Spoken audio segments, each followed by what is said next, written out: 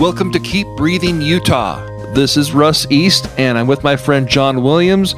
John is involved with a lot of good Bible teaching right now. He's been putting together a series, and he's at Mountain View Baptist Church. He's been teaching classes there in Layton, and I've known John for years, and he and I have been talking about a number of classes, in a sense, that he's been putting together, some material that's close to his heart, and he really wants to get this out there. And I know that you are going to be blessed by this. The first topic is going to be about the authority of the Bible. It's going to be maybe on some things. John, just kind of set us up for a little bit about what you kind of call it a catechism, right? In some ways, it could be considered that. Yeah, it's a 20-lesson series, but the lessons are short, about the important topics of the Christian faith, the important elements of what every Christian should know in 20 short lessons. Right. And that word catechism, that sounds very Catholic, okay? But it's just it's a word that it denotes what? It just denotes just what you just said, right? It's like a series of lessons, basically. Right, and it's not in a question and answer format as a lot of catechisms are. It's in a very very informal format with plenty of scripture to back up the points. So if you're joining us today and you have an interest in maybe why do we consider the Bible authoritative or trustworthy, these are some of the things that John's going to talk about. So just want to turn the mic over to John, and I might chime in with a question or something. So John, just take it away. Great. Yeah, so lesson 1 is about the very thing you just asked, the authority of the Bible. Well, what is authority? Well, the first lesson we're going to start with is the Holy Bible, truth, revelation, and authority. So the Bible actually contains a lot of verses about truth. I'm going to quote a few here, just a handful, from the book of John, chapter 18, verse 38a. What is truth? Pilate asked. From Proverbs, chapter 30, verse 5, every word of God proves true. He is a shield to those who take refuge in him. From 2 Timothy, chapter 2, verse 15, do your best to present yourself to God as one approved, a worker who has no need to be ashamed, rightly handling the word of truth. 1 John 3:18, little children, let us not love in word or talk, but in deed and in truth. Psalm 119, 160, the sum of your word is truth, and every one of your righteous rules endures forever. Matthew 22:16, and they sent their disciples to him along with the Herodians, saying, Teacher, we know that you are true and teach the way of God truthfully, and you do not care about anyone's opinion, for you are not swayed by appearances. And finally, the last verse, Isaiah 28, 9 through 10. Whom shall he teach knowledge, and whom shall he make to understand doctrine? Them that are weaned from the milk and drawn from the breasts. For precept must be upon precept, precept upon precept, line upon line, line upon line, here a little and there a little. From these verses, we see that in the Bible, the subject of truth is often a topic of discussion here, what it is and what it means in our lives. Well, in a time like now, and in a time some people call postmodern, there's actually some people who say, well, there really isn't any truth. There's just my truth is for me and your truth is for you, or truth is somehow oppressive. Can't we just all believe what we want to believe? Well, that doesn't really work in life. There are some things that are actually true, and there's the opposite, falsehood. So what does that mean? What are some things we mean when we say truth? Things that everyone expects when we hear the word truth. Well, first of all, the statement's going to be accountable. A stand-up comic and a reporter are both public speakers, but what they say has different kinds of accountability. The comic what he says isn't accountable in the same way the reporter is. Mm-hmm. Number 2, truth is going to be self-consistent. If I told you the sun was so hot I froze to death, you wouldn't believe me. You might think I was quoting a song to you, but otherwise it couldn't really be true because it's not self-consistent. Thirdly, truths have to match reality. If I say something and it contradicts what really happens, then what I say isn't true. And 4, truths are settled. We put our kids in school for 12 years, for longer if they go to college or grad school, And what we want them taught during that time should be true when they get their degree or diploma, because if it's not, then there's a big problem.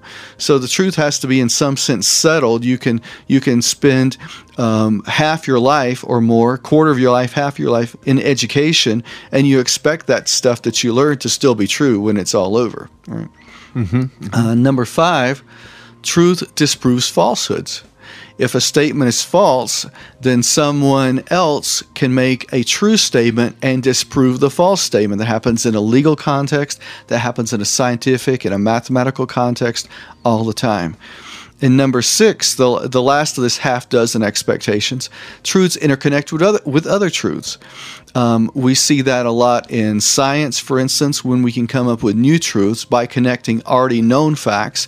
Mathematics the same way. So we should expect truths to interconnect with other truths. Those half dozen aspects of truth are things that we instinctively expect when we talk about what truth is. And they can imply some further truths as well. For example, the point about truth matching reality and the truth being settled means that implies that truth is the only basis for lasting agreement. Russ, you and I are not going to agree about anything unless it's settled and it matches reality. Right. I have to just jump in really quick. So if somebody comes to us and says, "Oh, you know what, John, everything's relative. No, there is no truth. Come on now, be a little more tolerant." That person just made a very dogmatic truth, didn't they? That person just violated the whole absolute thing. It's contradicting itself. Plus, the implication that truth can disprove falsehoods means that some truths may be politically incorrect. If someone cherishes a falsehood, then the truth is going to hurt a little. In fact, some people have even said truth sounds like hate to those who hate the truth. I've heard that. And so truth may be politically incorrect. That can happen because it can disprove falsehoods. Right. Well, having these half dozen aspects of truth, the next thing we want to ask, how do we get to truth? How do we find truth out? First of all, the simplest way is it's inborn or instinctual. Animals, for example, how does a spider know how to spin a web? Or how does a bee know how to build a hive? Or how does a baby know how to take milk from its mother? Those things are instinctive. And even philosophers say maybe even our ability to learn language is an instinctive idea that's programmed into us. So that's one way of knowing truth, is instinct. Another way is observation. Science especially, or in people who do their work through imitation. We observe things, and that's how we know truth. Another way to get at truth is through reason. For example, mathematics and philosophy can arrive at truths through simply thinking about it. We can get at truth through tradition and communication. And that's what the education system is all about. How do our children learn truths? Well, they spend a lot of their lives in a schoolhouse learning truth through communication, through what the teacher says, through what the text says, and so on and so forth. We can arrive at truth through intuition. Artists do that a lot. How does a musician know what he's going to compose? How does an artist know what he or she is going to paint, etc.? That intuition can inspire people with truth also. And there's a last way of getting at truth, and that's revelation. What's revelation? I'm going to use the Webster definition here. It's in 2 parts. Part A, it's an act of revealing or communicating divine truth. Part B, it's something that is revealed by God to humans. As Christians, we acknowledge that we can arrive at truth through God's revelation. And we're going to talk now in this second part a lot more about revelation, a particular example of it. One of the most famous examples in the Bible, Matthew chapter 16, verses 16 through 17. Simon Peter answered Jesus, "You are the Christ, the Son of the living God." Jesus replied, "Blessed are you, Simon, son of Jonah, for this was not revealed to you by flesh and blood, but by my Father in heaven."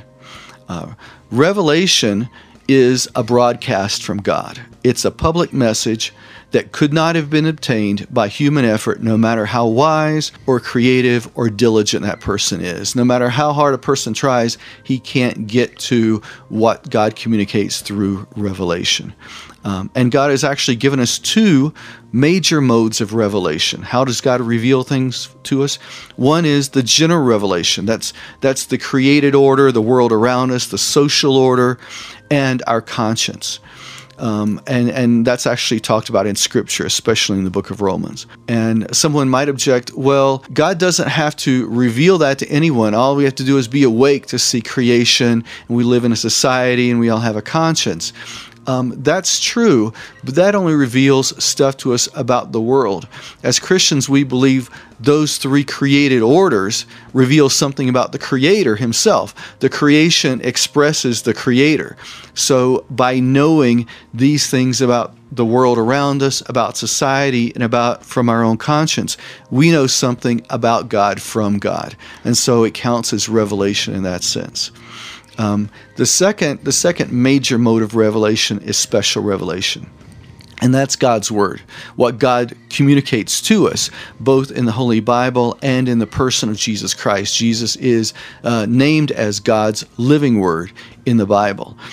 So in God's Word, we also get revelation, what He wants to communicate to us. And that's special revelation because a person does not get that unless he has access to God's Word in the Bible or he is in touch with Jesus Christ. Let's just pause for a second because we do have to take a break here in about 30 seconds, and we'll come back after the break and we'll continue to discuss this topic.